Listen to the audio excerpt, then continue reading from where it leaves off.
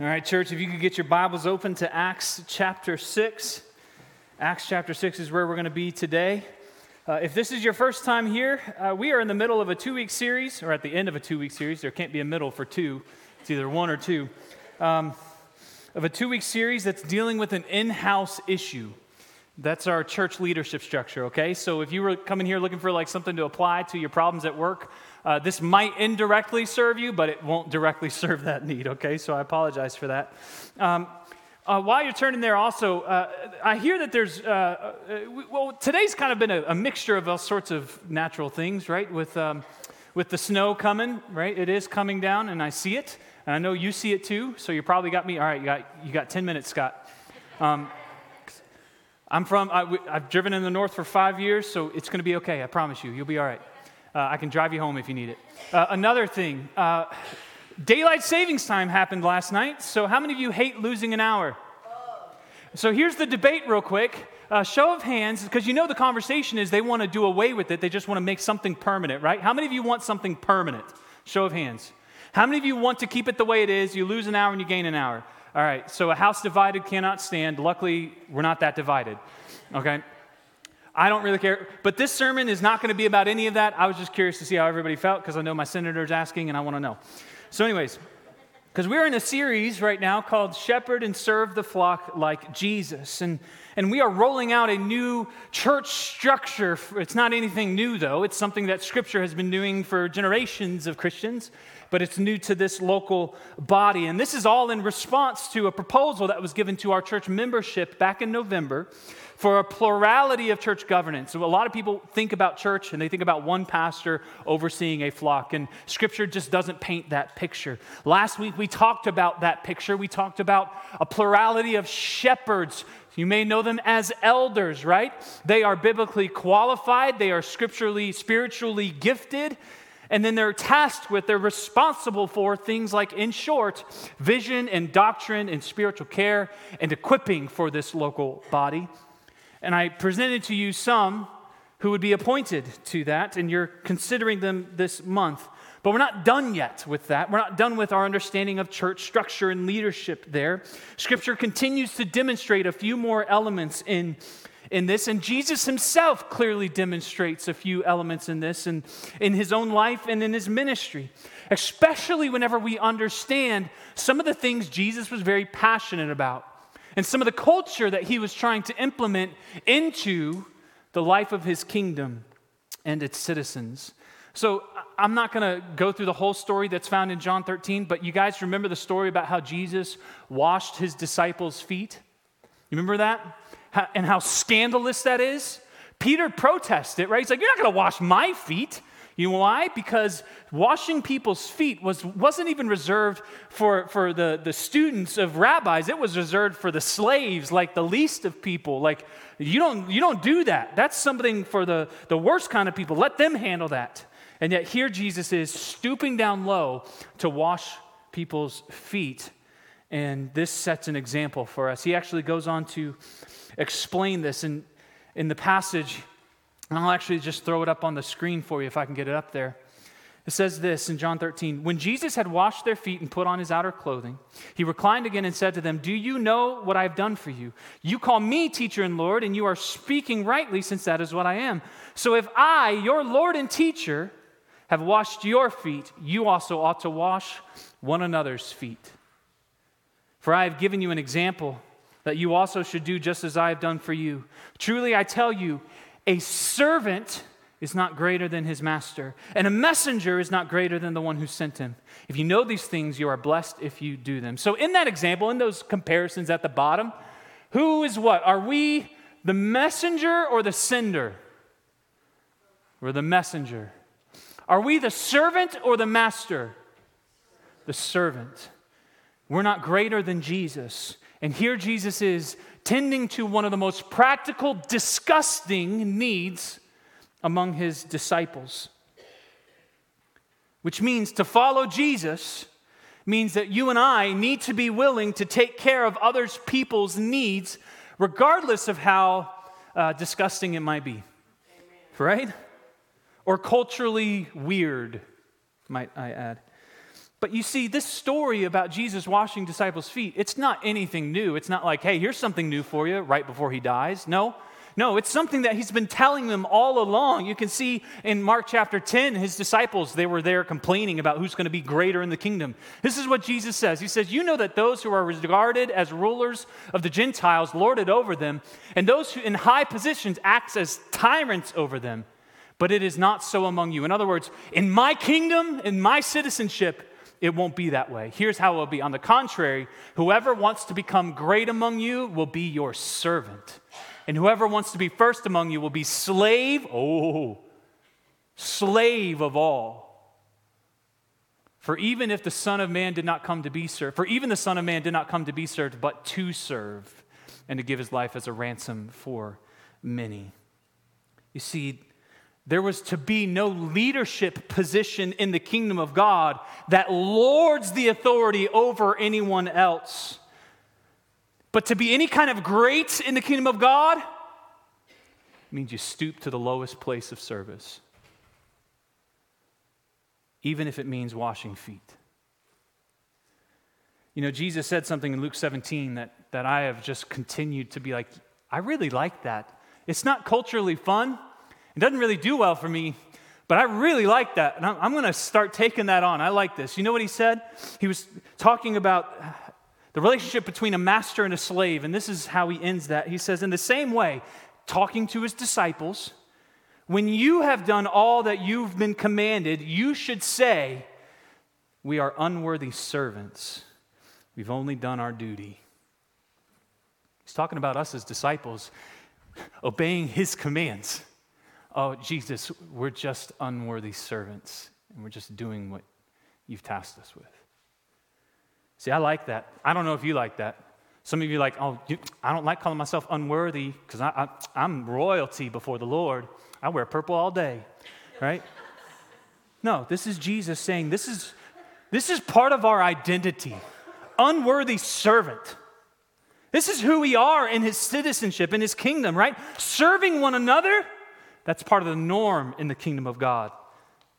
Putting others' interests above your own. Oh, that's the kingdom right there.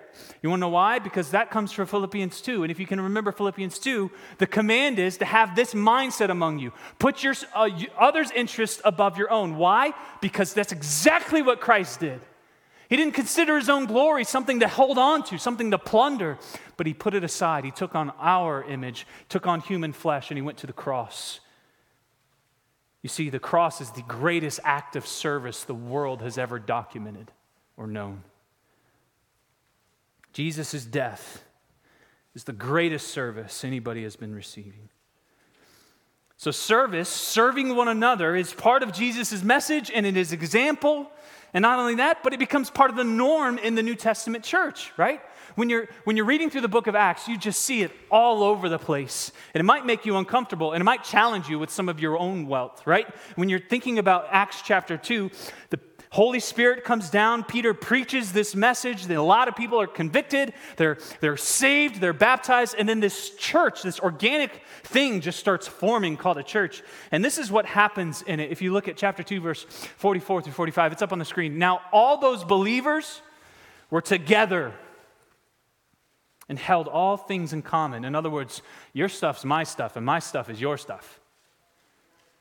They sold their possessions and their property and distributed the proceeds to all as anyone had what? Need. Oh, doesn't that make you be like, but I like my stuff? We keep going. You can see in the book of Galatians, when Paul's writing to the church in Galatia, he says, bear one another's burdens or carry one another's burdens. And in doing that, you fulfill the law of Christ. You remember? Love God and love people. That summarizes the whole law. Carrying part of other people's burdens is inherent to our mission to love God and to love people.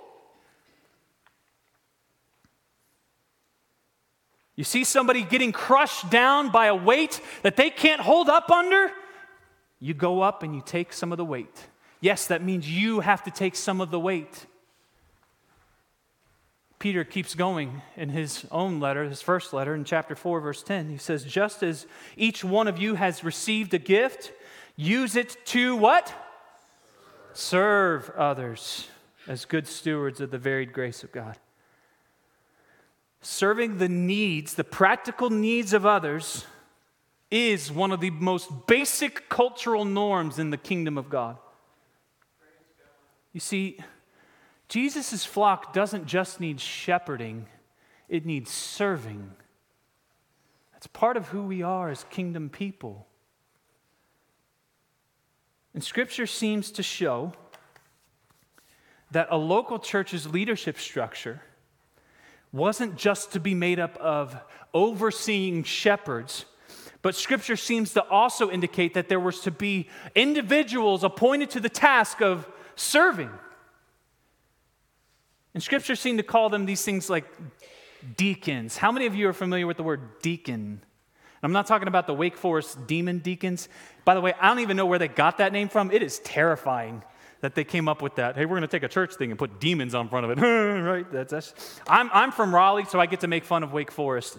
My dad even went to school there for a little bit. So anyways, deacons, right? You kind of know them. My dad was one growing up in the church that I went to growing up, and actually he is appointed to one now. He's a deacon in a church. The word deacon is what's called a transliterated word, kind of like baptism, right? Baptism wasn't an English word per se. It was the Greek word baptizo. You want to say baptizo? Well done. You even got to see the inflection. That was great. The Greek word for deacon is diakonos. Diakonos. And actually, I can put that up there for you. I got it for you. Diakonos. And it's a noun. And you know what it literally means? Servant or minister. While we are all, of course, to be serving one another's needs, there's not a limit to that in the kingdom of God as Jesus has commanded. Scripture does seem to indicate that there were individuals within a local church appointed to positions in the church leadership structure specifically to take on the care and the fulfillment of practical needs in the flock.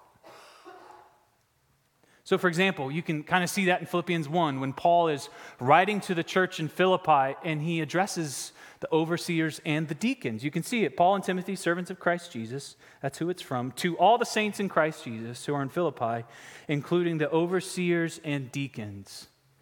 Okay. Not only that, but we see later on in 1 Timothy 3 when Paul starts describing the qualifications of those elders. Right after that, he says, and deacons likewise. Then he lists out more qualifications. Guys, church leadership is supposed to be made up of these shepherds and these servants, or you may have heard them as elders and deacons. So here, because of church polity, we're part of a denomination, blah, blah, blah. We've got shepherds and servants is what we're referring to them as. So as I talk about servants, you might think deacon, right? As I talk about shepherds, you might think elder, but just we're using the language of shepherd and servants. Just keep up with that, okay?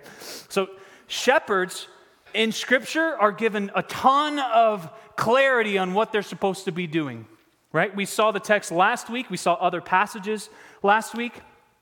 When it comes to deacons, you know what's really funny? Scripture says no list of responsibilities that they're supposed to be doing. It gives no clarity, no commands, no charge. Doesn't give a list like a nice little like a to-do list like I want. Just doesn't do that. Just simply gives the name servant. So you think that their task then just comes from their name, serve. Your task, serve. Now you could think that, well, local churches are all unique, and every local church might have a unique set of practical needs. So Scripture doesn't command deacons to be just doing this when a local church might not have some widows that they need to be tending to. Another local church might not even have a building that they need to be responsible for. You see, all the needs can be very different, so Scripture doesn't seem to be very strict with what deacons can do. It offers up freedom with what we can be doing with our servants and what they can be doing. But our main passage today, which you're probably thinking, wow, it's about time you got here. If that's going to show how long you're going to go, Scott, this is going to be bad. Acts chapter 6 actually is probably, I would say, the clearest and most helpful example of what it looks like for shepherds and servants to be in a local body and how vital it is to have them for a church's health. So let me just give you some context. Church is booming in the book of Acts. Things are happening. People are being saved. The church is growing, right? And we're in Acts, if you're like in Acts 5, the apostles have been arrested because they've been preaching and healing, and some of them have been arrested, about 2. And then they're flogged and they're said, hey, don't go preach in the name of Jesus anymore. And the apostles are like, nah, we'll keep doing it, right? And so they keep doing it. And if you look at verse 42 of chapter 5, 42 of chapter 5. Every day in the temple and in various homes, they continued teaching and proclaiming the good news that Jesus is the Messiah. So they're just keeping on doing good ministry. Church is happening in the New Testament here. And then we get to Acts chapter 6, verse 1. This is what it says. In those days, as the disciples were increasing in number, there arose a complaint by the Hellenistic Jews against the Hebraic Jews that their widows were being overlooked in the daily distribution. The 12 summoned the whole company of the disciples and said, it would not be right for us to give up preaching the word of God to wait on tables. Brothers and sisters, select from among you 7 men of good reputation, full of the Spirit and wisdom, whom we can appoint to this duty. But we will devote ourselves to prayer and to the ministry of the word. This proposal pleased the whole company. So they chose Stephen, a man full of faith in the Holy Spirit, and Philip, Prochorus, Nicanor, Timon, Parmenas, and Nicolaus, a convert from Antioch. And they had them stand before the apostles, who prayed and laid their hands on them. So the word of God spread, the disciples in Jerusalem increased greatly in number, and a large group of priests became obedient to the faith. This is the word of the Lord. Thanks be to God. Church is growing. People are getting baptized. Disciples are increasing in number. And as this is happening, problem comes up in the church. Not outside of the church, within the church. And what's the problem? Well, the problem has to deal with an ethnic division. Now, at this point, some might wander off into exclaiming this is the first case of racism in the church. I would say that that's not the case, because if it was a race issue, the apostles wouldn't have addressed it in a practical way. They would have addressed it in a theological way. They would have said, the gospel rids us of racial division. You need to reconcile this and correct it. But this doesn't seem to be an issue of racism. We're not going to read into the text what's not simply there. Simply put, though, we do have the Hellenistic Jews, which are Greek-speaking Jews. And they're clearly saved. They're clearly a part of the New Testament church. But their widows are being overlooked in the daily distribution. Guys, I don't know how many times I could tell you how often it happens when someone just accidentally gets overlooked in church. And I know it can hurt.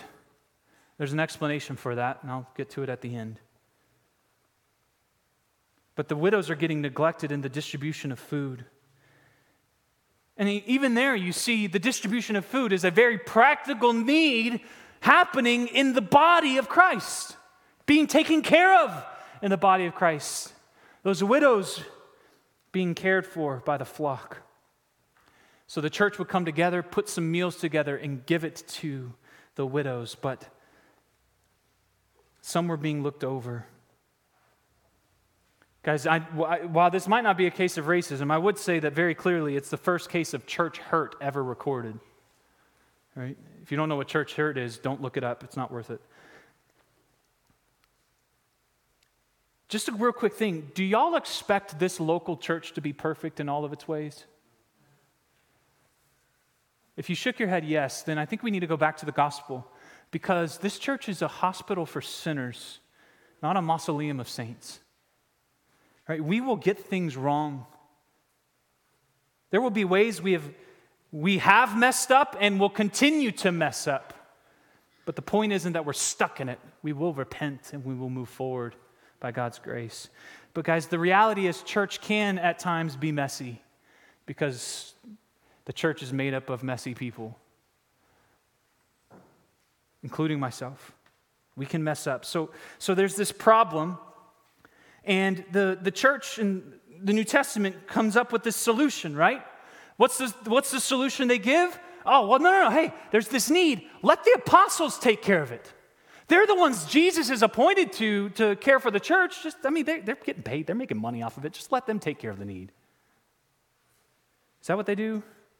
No. You see, doing that would present another problem. The 12 apostles call the church together. Look at verse 2, what they say, what would happen if they were to take it on. It would not be right for us to give up preaching the word of God to wait on tables. For them to use their time to serve tables, literally the Greek word there is diakoneo, serving tables, if they were to use their time doing that, that would mean that they wouldn't be using their time in the service of preaching God's word. If you look on in verse 4, look at what they do. They say, but you do this, but we will devote ourselves to prayer and to the ministry, the diakonia, the service of the word. So guys, here's the thing. It's not as if they think serving tables is beneath them. It's not as if, we're the elite of the church. That's below us. No, serving tables is a service as much as preaching God's word is a service to the flock. And they're the ones who have been tasked by God to do it, to preach, to teach, and to shepherd, to serve the church, the word. And in verse 3, we see the establishment. Instead of appointing it to the apostles, taking that need and saying, well, the church apostles need to do it, the elders, the shepherds need to be doing it. No, instead of doing that, the apostles present another solution, and they offer up a solution in the sense that they're appointing individuals to the specific task and work in the life of the body. Their solution was to task the church to look among themselves for 7 who can be appointed to this need, which already shows the nature of the work of servants. Serve tables so widows can eat. How basic can it get of a need? Serve very practical needs within the flock. Now notice how this isn't a position of authority. It's not responsible for teaching or for preaching or any kind of vision. It's just simply serve. They assist the overseers. They start to organize practical service. They care for the needy. They protect the unity in the church because this problem was dividing the church. Deacons serve to protect the unity of it. And then they mobilize the ministry and so much more. And as they're taking care of these needs, what they're doing is they're guarding, they're protecting the ministry of the word so that it can continue to go out. And so that's what we see in the nature of the work of these servants, serving tables, as basic as it gets. So they're tasked with finding 7, but not just any 7, right? The 12 apostles give specific conditions or qualifications for who the church should be looking for. Look at verse 3. Brothers and sisters, select from among you 7 men of good reputation, full of the Spirit and wisdom, whom we can appoint to this need. These servants had to have specific character traits. 3 are given here. First, they've got to have a good reputation. They've got to be well known, godly. Secondly, they need to be full of the Spirit, God's Holy Spirit filling them. Thirdly, they need to be full of wisdom. Now, the Apostle Paul later on gives more clarification for the qualifications of servants in his letter to Timothy. I'm not going to tell you to turn to the passage. I'm just going to give you the simple list from 1 Timothy 3, verses 8 through 12. And this is what it says. First, they need to be dignified. In other words, honorable, respectable, esteemed. They need to not be double-tongued. In other words, they don't say one thing one way and say it a different way to another person. They need to have sincerity in how they speak, with whom they speak, always. They need to not be addicted to much wine. In other words, they're not controlled by alcohol or any drugs or anything additionally. They're not greedy for dishonest gain. They don't need the money. Sound in faith and life. In other words, the need for these servants, they've got to hold true to the gospel. Their behavior has to align with their convictions. They need to be blameless. In other words, their moral, their spiritual, their doctrinal maturity is what's being considered along with a track record of service in the church. They also need to be a husband of one wife, or more literally, a one-woman man. It's all their heart delights in. if the Lord's given them one. And finally, they need to manage children and households well. In other words, this person's a loving and responsible spiritual leader in the home. Now, I am going to also let you know that what I'm about to say might be controversial in some regards, but Paul, in his passage in 1 Timothy 3, starts also describing qualifications for women. Now, some interpret those qualifications to be the wives of the male deacons or the male servants. But if you were to just kind of take a look at it logically, you could ask the question, well, why do deacons' wives have qualifications on themselves and shepherding wives don't? That doesn't make sense. In fact, the word wives is actually read into the text. It's not actually there. The easiest conclusion is simply that he's writing about female servants or female deacons. In fact, we see in Scripture that there was a female deacon written in Romans 16:1. I commend to you our sister Phoebe, who is a servant, in other words, diakonos, of the church in Cenchreae.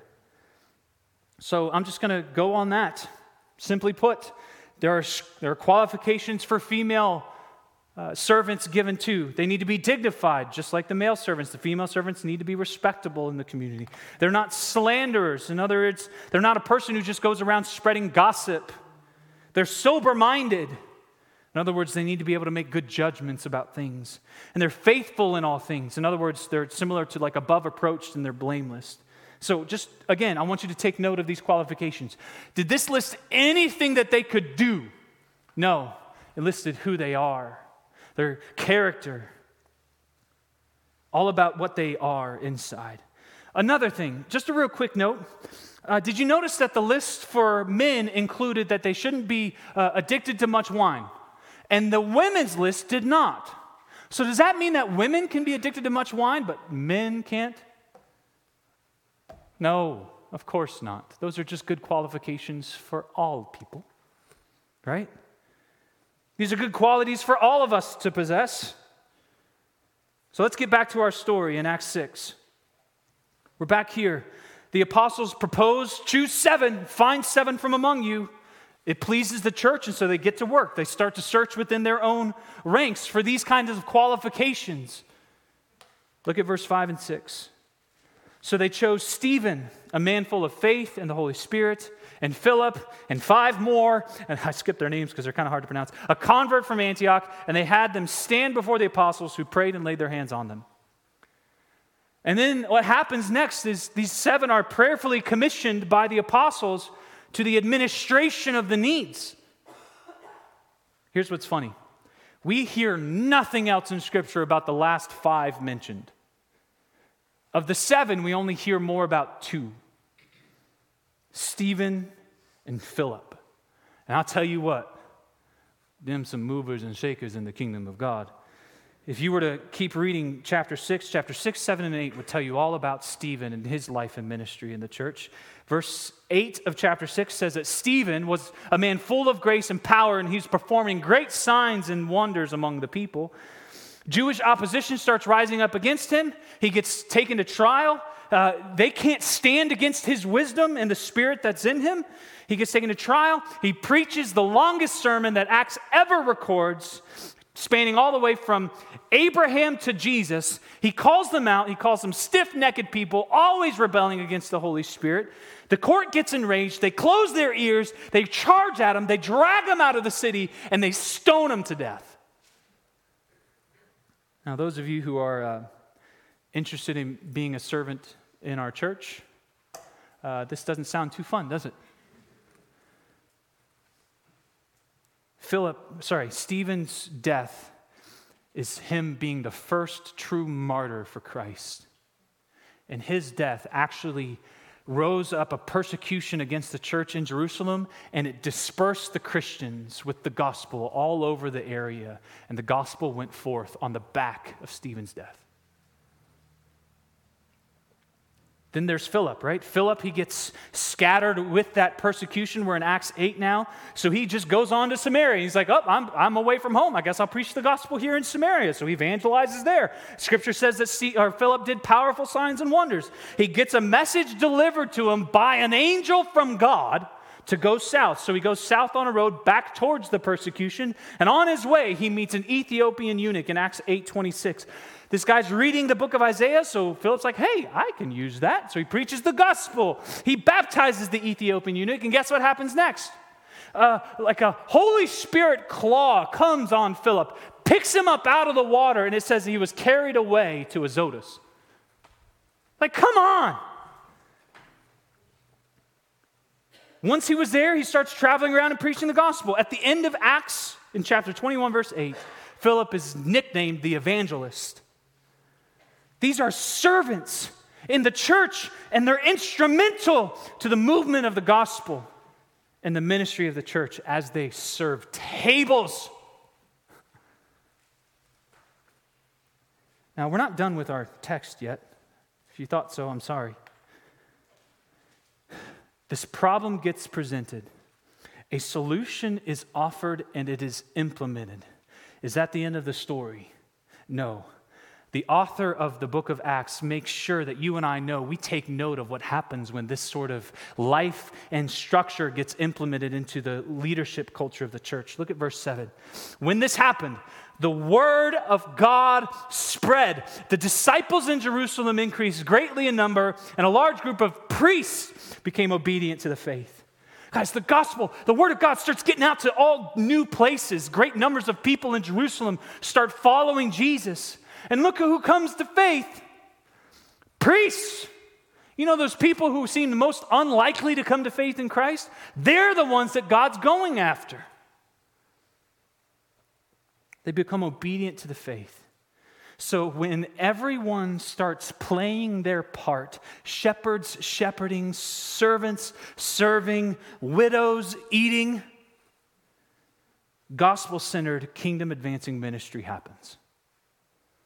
Guys, I think it is absolutely vital that we get this right. There's this quote from an essay that I was reading on deacons this week from the Gospel Coalition. It says this: a church without effective deacons or servants may exhibit signs of health for a while, but over time its health will suffer. We rob ourselves of the benefits of God's revealed wisdom when we either unduly elevate the role of deacons. In other words, they become like pseudo-elders. They're the ones who are shepherding flocks. They're the ones who are going to visit homes. When deacons take that role, shepherds become too distant from the flock. And no, shepherds were not supposed to be distant from the flock. They were supposed to work in tandem with deacons in the flock. So we could elevate deacons to become shepherds, but that's not the case. Or we could unduly reduce their role. In other words, they're the ones who are glorified janitors. When there's a leak in the bathroom, they're the ones we call always, right? No, that's not what it simply is. Biblically understood, deacons are a cavalry of servants deputized to execute the elder's vision by coordinating various ministries. When deacons flourish, the whole congregation wins. I'm just curious. Can you see how vital it is that we get something like this right? Can you see how much closer we'll be able to get to Jesus' original design for the life and the culture of his flock? To not just shepherd, but to serve. To serve those who are sick in prayer, to serve those in need with providing food, to get cars fixed for those who can't afford it, to clean up the leaves of the elderly and the disabled, to help take those who can't get to their doctor's appointments to their doctor's appointments, or to pick up others who can't get to church, to bring them to church, to help people move into their new home, or paint their nursery, or to wash one another's feet, to serve one another like Jesus. So, just like last week, the real way that we can apply this conviction, this understanding of God's word when it comes to church and our leadership structure, to apply this, we have to appoint servants. So today I'm going to be presenting to you nominees who will be considered for appointment to Waynesboro FM Church's first ever servant team. Now, of course, I just want to remind you again, these aren't the only ones who are going to be serving in our church. All right? All of you are tasked with that. We could just start talking again about it if we want, right?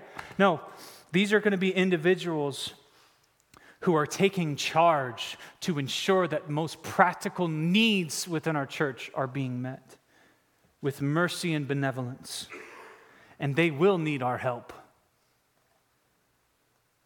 So these individuals, I believe, well, first off, they have to be qualified, as you've heard. They also need to be tasked with the things similar to the nature of what you've heard. And when we do this as a church, you're going to protect the ministry of the word. You're going to protect the ministry of shepherds. So these individuals that I'm presenting to you, I've gotten to know in the last 2.5 years, and I do believe that they are qualified and have a track record of humble service. I want to remind you again that these individuals did not seek me out. In fact, I don't even think they knew that they were going to be asked for this a week ago. They found out this week. I'm the one who called them. It's like, hey, so I'm a little bit behind. But they've responded with grace. And they have a track record of humble service. So the following individuals I'm going to be presenting to you are for your consideration to be appointed as servants to the servant team. I will call their names one by one and they will come forward. First, you saw him last week, Dale Crosby. Dale Crosby is dueling as shepherd and servant, being on the shepherd team, leading the servant team. Additionally, we have Wanda Crosby, Dale's wife. We have Nelson Frazier, if you would come forward. We have John Gould. We have Jeff Walter and his wife, Renee Walter. We have Debbie Simpson. And we have David Ashby. Now, understanding that sometimes serving the church looks like leading the church because Jesus demonstrated servant leadership, we also have our worship minister, worship servant, Luke Twombly. If he would come forward.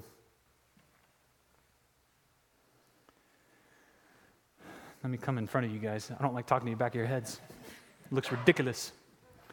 So, to all of you, first off, thank you for considering this. I do have some initiating questions to ask you to ensure that this is happening before the flock. First question: do you aspire to the noble work of the role of servant among this flock? We do. As Scripture indicates, are you willing to take charge of coordinating the fulfillment of the practical needs within this precious flock of Jesus? We do. Last question, are you willing to enter into a season of cross-examination, allowing for your reputation from the flock to come to bear on this process of appointment? We are willing. All right, so church family, you guys are now asked to take on the task of going before the Lord and prayerfully considering these individuals. If you have any biblical reasons why any of these individuals might be disqualified, whether, they got some skeletons in the closet, right? They're trying to actively sweep under the rug some of their bad habits and you just know about it, right? Any of these individuals, if you have reason or concern about them serving in this role, please don't write me an anonymous letter. That goes right in the trash, right? Don't write me an email. Come talk to me face to face. So I want to talk to you and I'd love to hear you. Love to hear your concerns. And at the end of this month, on March 26th, we will bring forward our shepherd team and our servant team. And pending this evaluation process and this time of cross-examination, we will prayerfully commission these individuals into their assigned roles. So your task is go before God in these next few weeks. We have until March 26th to figure this out. Come meet with me if you have concern. So at this time, you guys can be seated. Thank you. While they're being seated, I want to just talk to those real quick who maybe you're a current member, maybe you aspire to be a shepherd or a servant, and you believe you're qualified and you're gifted in those ways. You've got a good track record with that, but you're wondering, why on earth wasn't I asked? Remember how I talked about church hurt? There's an easy answer for that. Why weren't you asked? How's the song go? I'm only human. Guys, I'm not God. I don't get everything right. I mess up along the way. I don't know the things that I don't know. That's the truth. And so if you do have any kind of inspiration or aspiration to serve in any of these roles and you are currently a member of our church, please come let me know. We want to enter into this process. This isn't the only time that we're going to be doing anything like this. As the Lord draws more and more people to himself, Lord willing, these teams will have to grow. And I believe they will. Now, for those of you who aren't members and you aspire to these things, become a member. Go ahead and get that done. Check that box. But what I want to do now is just close in prayer for our church family, because this is a pivotal shift in the culture of our church. And sometimes change just isn't easy. So I want to pray for God's grace. Father, we thank you that your word really has given us a good design for how church is supposed to look. And the fact that you would even entrust the care of your flock to carbon-based units like human beings, like me, it's astounding and terrifying. And yet you've done that. And we thank you for giving us your Holy Spirit to empower and to equip along the way. But God, as this church is experiencing something new, in the last 2 months, some decently big changes to the culture of our church and the structure of this church. God, I pray that you would tend to those who are having a difficult time with this. God, I'm not just trying to say that you would just change their mind and make it easier. But I pray, God, that they would seek you with these pains, with these troubles. And God, I pray that you would meet with them with your word. That you would show them in Scripture what is true. If I am in error, show me what is true, God. Would you help us as we seek to follow your design for what this church is to be? We need your help in every way, because this church is so precious. You care so much about this flock. May we steward it well, God. We love you, and we pray all this in Jesus' powerful name. Amen. So if you would stand, I want to close out with praying a prayer of benediction over you. But as you're standing, I want to remind you, first off, if you need prayer or care, we're going to have some individuals up here ready to pray for you. So please come up front. I would also remind you that we have refreshments out here so that you don't have to wander off. However, with the snow, I don't see the roads getting too bad at all. So you can hang around if you want. But if you feel like you need to go, dine and dash. Lastly, just real quick, the interest meeting for the Easter fair. If you want to participate in that at all, I don't like talking about it. We need your help to do it. Here's an opportunity for you to serve. You want to do it? If so, hang around in the sanctuary after. Jen will meet with you. But here's the prayer of benediction that I felt led to pray over you as we close. Now, from Hebrews 13. Now may the God of peace, who brought again from the dead our Lord Jesus, the great shepherd of the sheep, by the blood of the eternal covenant, may he equip you with everything good, that you may do his will, working in us that which is pleasing in his sight, through Jesus Christ, to whom be glory forever and ever. And all God's people said, Amen. Love you guys. Be safe.